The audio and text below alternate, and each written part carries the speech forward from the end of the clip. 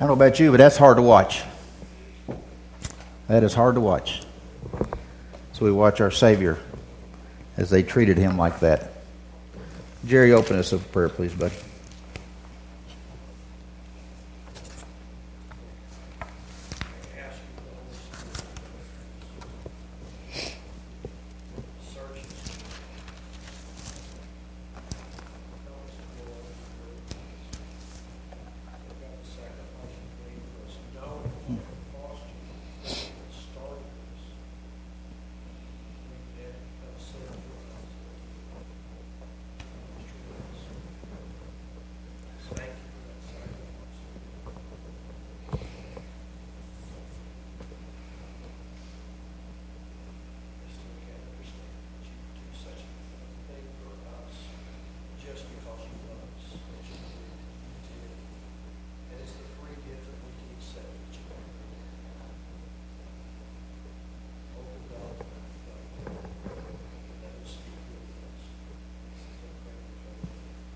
Amen. Very good. Thank you, Jerry.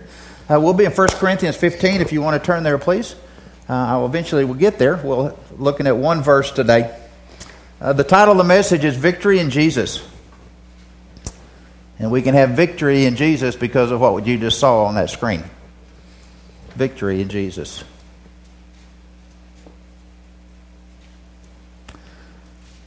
I have to admit something to you guys that maybe you knew about me, maybe you didn't. Is that I absolutely love to win. Whatever I'm doing, I got to win. Okay? Victory. I love the thrill of victory. I remember as a young kid, my brother and myself, we would play cards canasta with my grandparents down in Colgate, Oklahoma. And it was always my brother and myself against the grandparents. I know there's something wrong about this, but I wanted to beat them. Okay, I know you're not supposed to be grandparents, but I'd like to win. I like victory. Growing up playing basketball and baseball in the neighborhood with my brother and other kids, I had to win. I just wanted to win so bad. I've gotten a little better, as Rhonda shakes her head no. We go play dominoes sometimes there at the house and have the kids over or something. We're playing dominoes. And I have to admit, I really do want to win the dominoes. I mean, it's just something about winning that just is just something I just got to have. Okay? Or maybe we go out to the backyard and we're playing cornhole. And you would never know that I'm trying to beat you. You would never know it. I've lost once all summer. I just need to throw that into you, okay? I love to win. And no matter what I do, whatever sport I'm playing in, no matter what I'm going to, you might not know it, but I got to win. That is just something inside of me that says, Don, you got to do your very dead level best in order to win. Now, if I don't, now you might never know how I feel. But I might not talk to you for a week, okay? That's just the way it is. There was a TV show years ago before ESPN, and it's called The Wide World of Sports. And the opening of Wide World of Sports, some of you I know have seen this. It was the thrill of victory, and they'd have all these pictures of these guys doing great things, the thrill of victory. And then the next sentence they would go, but the agony of defeat. And they have some guy falling off the slalom there and breaking everything he's got. And that kind of just typifies my attitude about competition. I love the thrill of victory. And defeat is just agony for me. I mean, it just really is. I mean, I coached for 13 years.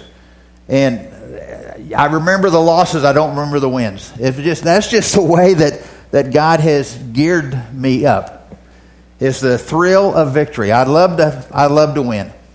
Even at my age. So if we're doing something or we're playing something or we need to be somewhere, I might try to be there first. Matter of fact, I wasn't going to tell you this, but I was here first today, okay, at church, opening up everything. Just throw that in. But you know, there's other things that are greater than just that. There's other things that are greater than just the thrill of victory by scoring more points than you, being someplace before you. And the greatest thrill of victory is the victory in Jesus and what He's done for us. Victory in Jesus. There's nothing greater than that. There is no greater thrill that a person can have. Victory in Jesus. And we're going to look at that today just a little bit in 1 Corinthians 15. And Paul is writing, and he's excited about this topic he's going to be writing about. And he's excited about the victory that this topic brings. And he wants to share his excitement with us, if you would. So in 1 Corinthians 15, I just want to just look at here just for a second. And I just want to just start off this way. In the first 19 verses of chapter 15 of 1 Corinthians, Paul is talking about the resurrection and the value of the resurrection. And of course, we're talking about Jesus' resurrection from the grave. That's what he's talking about. And he's writing there and he's talking about this, and you can almost see his excitement in it. And he says, without the resurrection, if there is no resurrection, that means that when Jesus died, there he sits in that grave even today, if there is no resurrection. And if Jesus died and he's sitting in that grave, and these bones right there, he said, if that is the case, then our faith is worthless. He said, our preaching is in vain. We are people that have no hope. And he says, we are men that are to be most pitied if there is no resurrection. I mean, the key to victory in a person's life is the resurrection. Did you know that? And then verses 20 through 49, in verse 20 he says this, and this is kind of where he starts getting a little bit excited about things. He says, but now Christ has been raised from the dead, the first fruits of those who are asleep. That ought to be a hallelujah. That ought to be an amen, because it says, now Christ has been raised from the dead. That's the resurrection. And for the next 29 verses, he talks about that order of the resurrection, Christ being the first fruits of that resurrection. And then it's beginning in verse 50, kind of where I want to go today. He talks about the mystery. And the mystery of the resurrection. And he talks about this he says, I'm just not for sure I get this. That how does this perishable body, this body that you and I are living in right now, who is decaying and getting older and rusting out and decaying out, and we got disease, we got all kind of stuff in this old body. How is this perishable body one day going to be made into an imperishable body, okay, that lives with God and is in the home in heaven, and our bodies will be perfected and it just suited just right for the present heaven and also the new heaven and a new earth? How is that going to happen? And Paul says that is a mystery, that he's really not sure how all that's going to happen. But then verse 57, he comes to it and he kind of sums it up, if you would. But he says, thanks be to God who gives us the victory through our Lord Jesus Christ. Thanks be to God who gives us victory through our Lord Jesus Christ. I think Paul understood the thrill of victory. And when he thought about the thrill of victory, who could he think caused that thrill of that victory? He said, nobody but Jesus Christ causes a thrill of victory in his life. So what does that thrill of victory look like? Okay? I'm going to try to be real quick today. I know we got a lot to get done. But what does that thrill of victory look like? The first thing it says that I think we want to know is that thrill of victory is that victory over sin for the believer. We have victory over sin. Romans 6:23 says this, for the wages of sin is death, but the gift of God is eternal life through Jesus Christ our Lord. See, as Christians, we have victory over sin. We have victory over the penalty of sin. When we accepted Christ as Savior, we accepted that free gift of salvation, did we not? And because of that, the Bible says we will never be judged for our sins. We will never be judged. We do not have to pay the penalty for our sins, because the way it's set up, for every person that's ever been born, they sin. And there's going to be a price to pay because of that sin. But because of Jesus and His resurrection and us accepting that free gift of eternal life, We do not have to deal with the penalty of sin, because when we move from this old earth to our heavenly home, all we're doing is relocating. And there will be no penalty. There's no judgment. There's no condemnation for the Christian. What a victory that is for you and I. We don't deal with the penalty of sin. The second thing we see here, we have victory over the power of sin in our lives. Philippians 2:13 says it this way: "For it is God who is at work in you, both to and will and to work for His good pleasure." God is working in us. Do you get that? Do you get that because we have been born again, sin has no power over us? Now, Christians, sometimes we just think that, man, I am so beat up with sin. I am so beat up with what's going on in here. And we just give the devil too much credit. But you see, the Bible says that we have a God that lives within us through the Holy Spirit. And if we will walk by the Spirit, what does it say? We will not carry out the desires of the flesh. Galatians 5:16. See, we do not have to be defeated by sin. We do not have to be beat down by sin, because we have the power of holy God that lives within us. The same power that raised Jesus from the dead is living right here in us. And when sin comes knocking at our door and try to run over us, all we have to do is say, "Jesus, rebuke him for me. Get him out of my way. I am a child of the King, and he has no power in my life." When temptation comes, 1 Corinthians 10:13 says what? He says, "God, I am faithful." And when temptation comes and Satan tries to grab a hold of you with his power, the Bible says, "I will give you a way of escape. I will make a back door. I will get you out of any situation that you need." And he says, why am I going to do that? Because I am faithful, he says. I will do it every time. Boys and girls, ladies and gentlemen, sin does not have any power over you if you are a child of the King. Don't ever forget that. Don't ever let anybody tell you any different.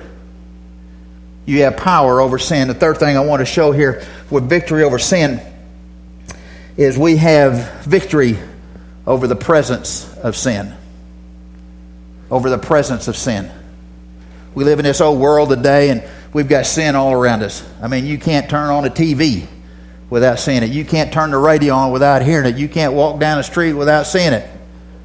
But one day, I want you to understand this, one day, there's going to be a day coming when you will no longer be in the presence of sin. You will no longer have to see it. You no longer have to hear it. You no longer have to be tempted by it.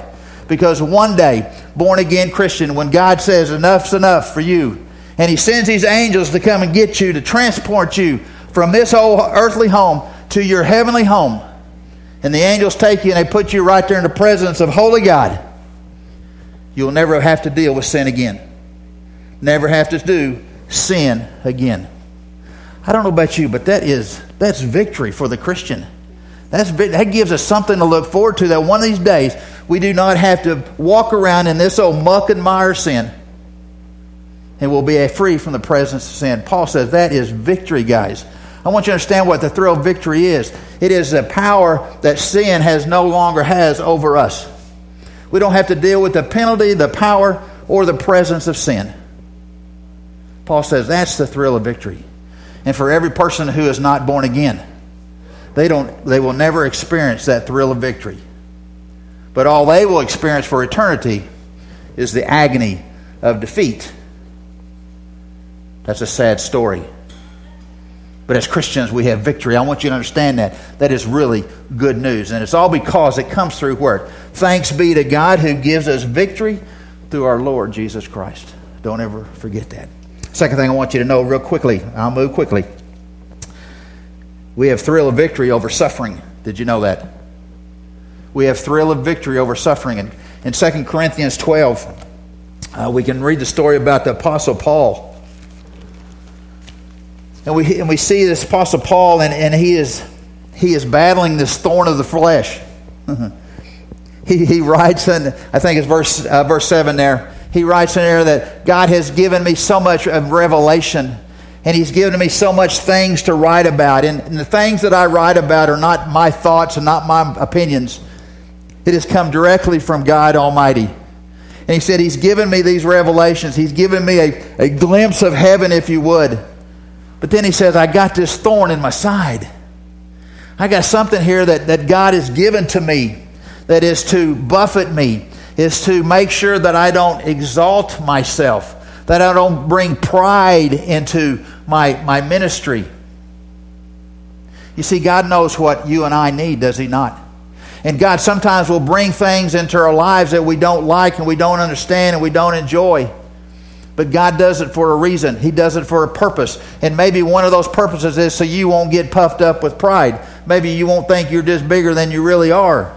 I don't know. But Paul dealt with that, and he dealt with the idea of 3 times, God. 3 times. Man, come on, God. 3 times. Would you please remove this thorn from me? This pain, this ache I got, or this deformity that I've got, whatever it was. And God's great answer is what? My grace, son, is efficient for you. My grace, son, is all that you need. Don't worry about it, son. My grace will carry you through. You see, as Christians, sometimes we think that we are immune from suffering, from disappointments, from despair. We're immune to that. No, we're not. You know, we think that because we are faithful in the Lord, that we will be exempt from hard times and difficult times. And the Bible says, no, that's not true. That's not true. But you might be a child of God. You might be the greatest soul winner ever, but that doesn't mean you won't have struggles in this life. And Paul says, I want you to be prepared for that. You can have victory over those kinds of things when they come into your life. You see in Romans it talks about when all those things come into our life that are not comfortable for us and not pleasant for us. We can understand in Romans 8:28 that it says it's the things that's happening in your life is for your good. You see, God wants to mold us into a person that looks just like His Son, Jesus. He wants us to be able to speak like Him and to act like Him and to look like Him and react like Him. That's what He wants. And God wants to shape us, and we need to let God do that. So He says, I'll bring this stuff into your life, and it's for your good, guys. It's for your good, Don. But it's also for His glory. So when we're struggling and we understand that sometimes life doesn't fit like we want it to fit, we understand that we have victory over suffering because we know God hears, and we know that God sees, and we know that God understands, and we know that God has a plan for us, and we know that whatever His plan is best for you. And then what comes down the road is for my good and for His glory. Paul understood that. In verses 2 Corinthians 12, 9 and 10, he says this, and it's what a great attitude about suffering and disappointment and struggles. And he says this, most gladly, therefore, I would rather boast about my weaknesses, Paul says, so that the power of Christ may dwell in me. Therefore, I am content, he says, with weaknesses. He says, I'm content with insults and with distresses. I'm content with persecutions and with difficulties which come because of Christ's sake. And then he says, for when I am weak, then I am strong.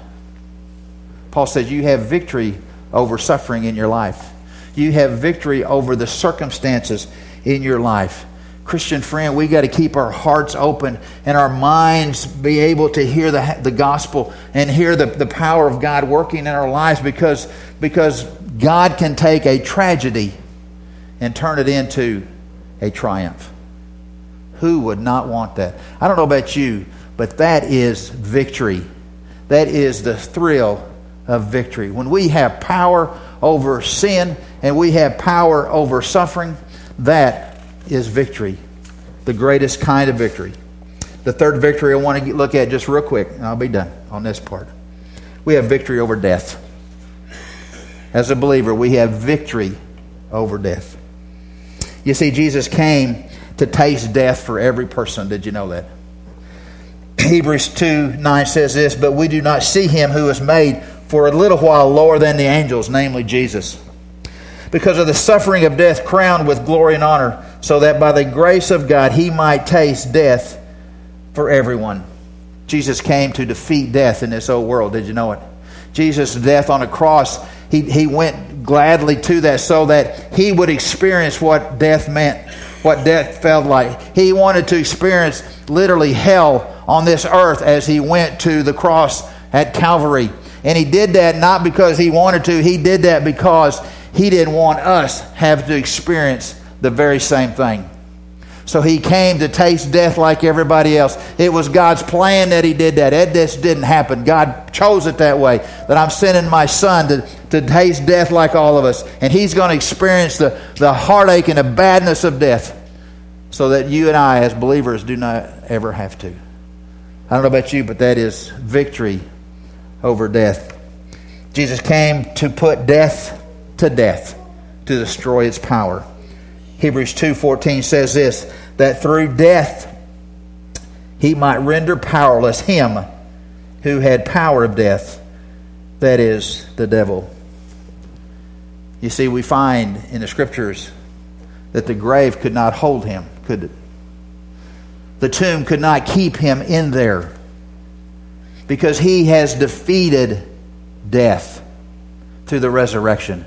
That is victory at its highest level. When he has defeated death, he's defeated the master of death, the enemy, and he has done all of that just for us.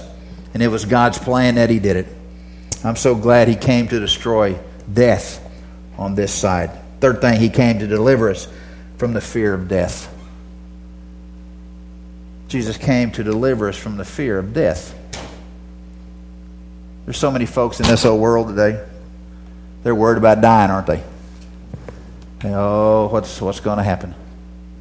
Where am I going to go? Where am I going to be? Oh, I just don't want to pass from this old earth. But did you know, as a born-again Christian, we don't fear death. We don't have to fear death. We don't have to fear what's going to happen. Because you see, Jesus defeated death. And we find out in the Scriptures that he has a very special place for us. Hebrews 2:15 says, and might free those who through fear of death were subject to the slavery of our lives. We don't have to be bogged down, held down, if you would, because we fear death. On Wednesday nights, we've been looking at heaven for I don't know how many weeks. And we're going to keep looking at heaven for how many weeks? I don't know. Who knows? And the point being is that we have questions about the hereafter. We have the questions about when we are relocated from this old earth to our heavenly home. And there's victory in that for the believer. There's victory in that, knowing that when I take my last breath here, I take my first breath in heaven. That is a thrill of victory. You don't have to worry about it. Matter of fact, as Christians, we need to be looking forward to that. You know, we're kind of like the Apostle Paul, are we not? You know, he said, I got a lot of good here that needs to be done. I want to keep doing it. I just want to be there. But there's something about it, he says, that I long to be in the presence of holy God. I long for heaven because I know how beautiful that's going to be. I know I'll be able to walk the streets of gold, and there goes Jesus walking there beside me. I know I'll be able to rub shoulders with him and rub shoulders with the Apostle Paul and all those great prophets of old and all those great saints of old. I know that's going to happen one of these days. And I'll be able to converse with them, and I'll be able to talk with them, and I'll be able to sit down and have a meal with them. And all those great things. But ultimately, the biggest thrill of victory for the believer is when we pass from here to there, we are moving into the very presence of God. When we think of heaven, we don't think about pearly gates and streets of gold. We are to think that this is the home of Almighty God. And the throne of Jesus, there it sits. And there he sits on it. If we can ever get that thought into our mind, we would never have to fear death on this side. Because we know death is not permanent. Death is just a transition for eternity. You know, Paul was excited. He said, man, I got victory over sin. Sin doesn't have any claim on me now. No penalty. He said, I got victory. I got victory because I have victory over suffering. The heartaches of this world are not worthy or not compared to what God has for us later on down the road. Romans 8:18. And then he said, man, I'm so excited. I don't have to worry about dying anymore. I don't have to worry about dying because I know where I'm going, without a shadow of a doubt. Bingo, bango. When I take my last one here, I'm in the presence of God. And I've been carried there by his angels. That's a beautiful thought, is it not? But I believe it's the truth. Victory. We have victory today because of what Jesus Christ did on the cross and how he raised from the dead gives us that victory. Let's pray. Father God, I thank you for this time. Father, I thank you that you gave us victory in all areas of our lives. Father, I pray as Christians we'll begin to start feeling that victory. We'll begin to accept those victories, God.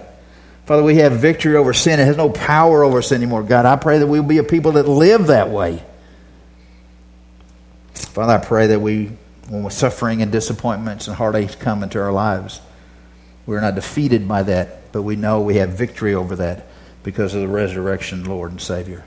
And Father, when we think about dying and death, we have victory there. God, I'm so thankful that we as Christians get to experience the thrill of victory and not the agony of defeat.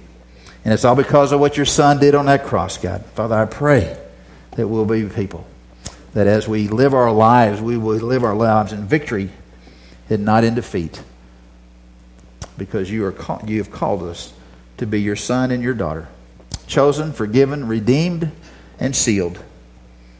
Thank you, Father. Father, in your holy name I pray these things. Amen.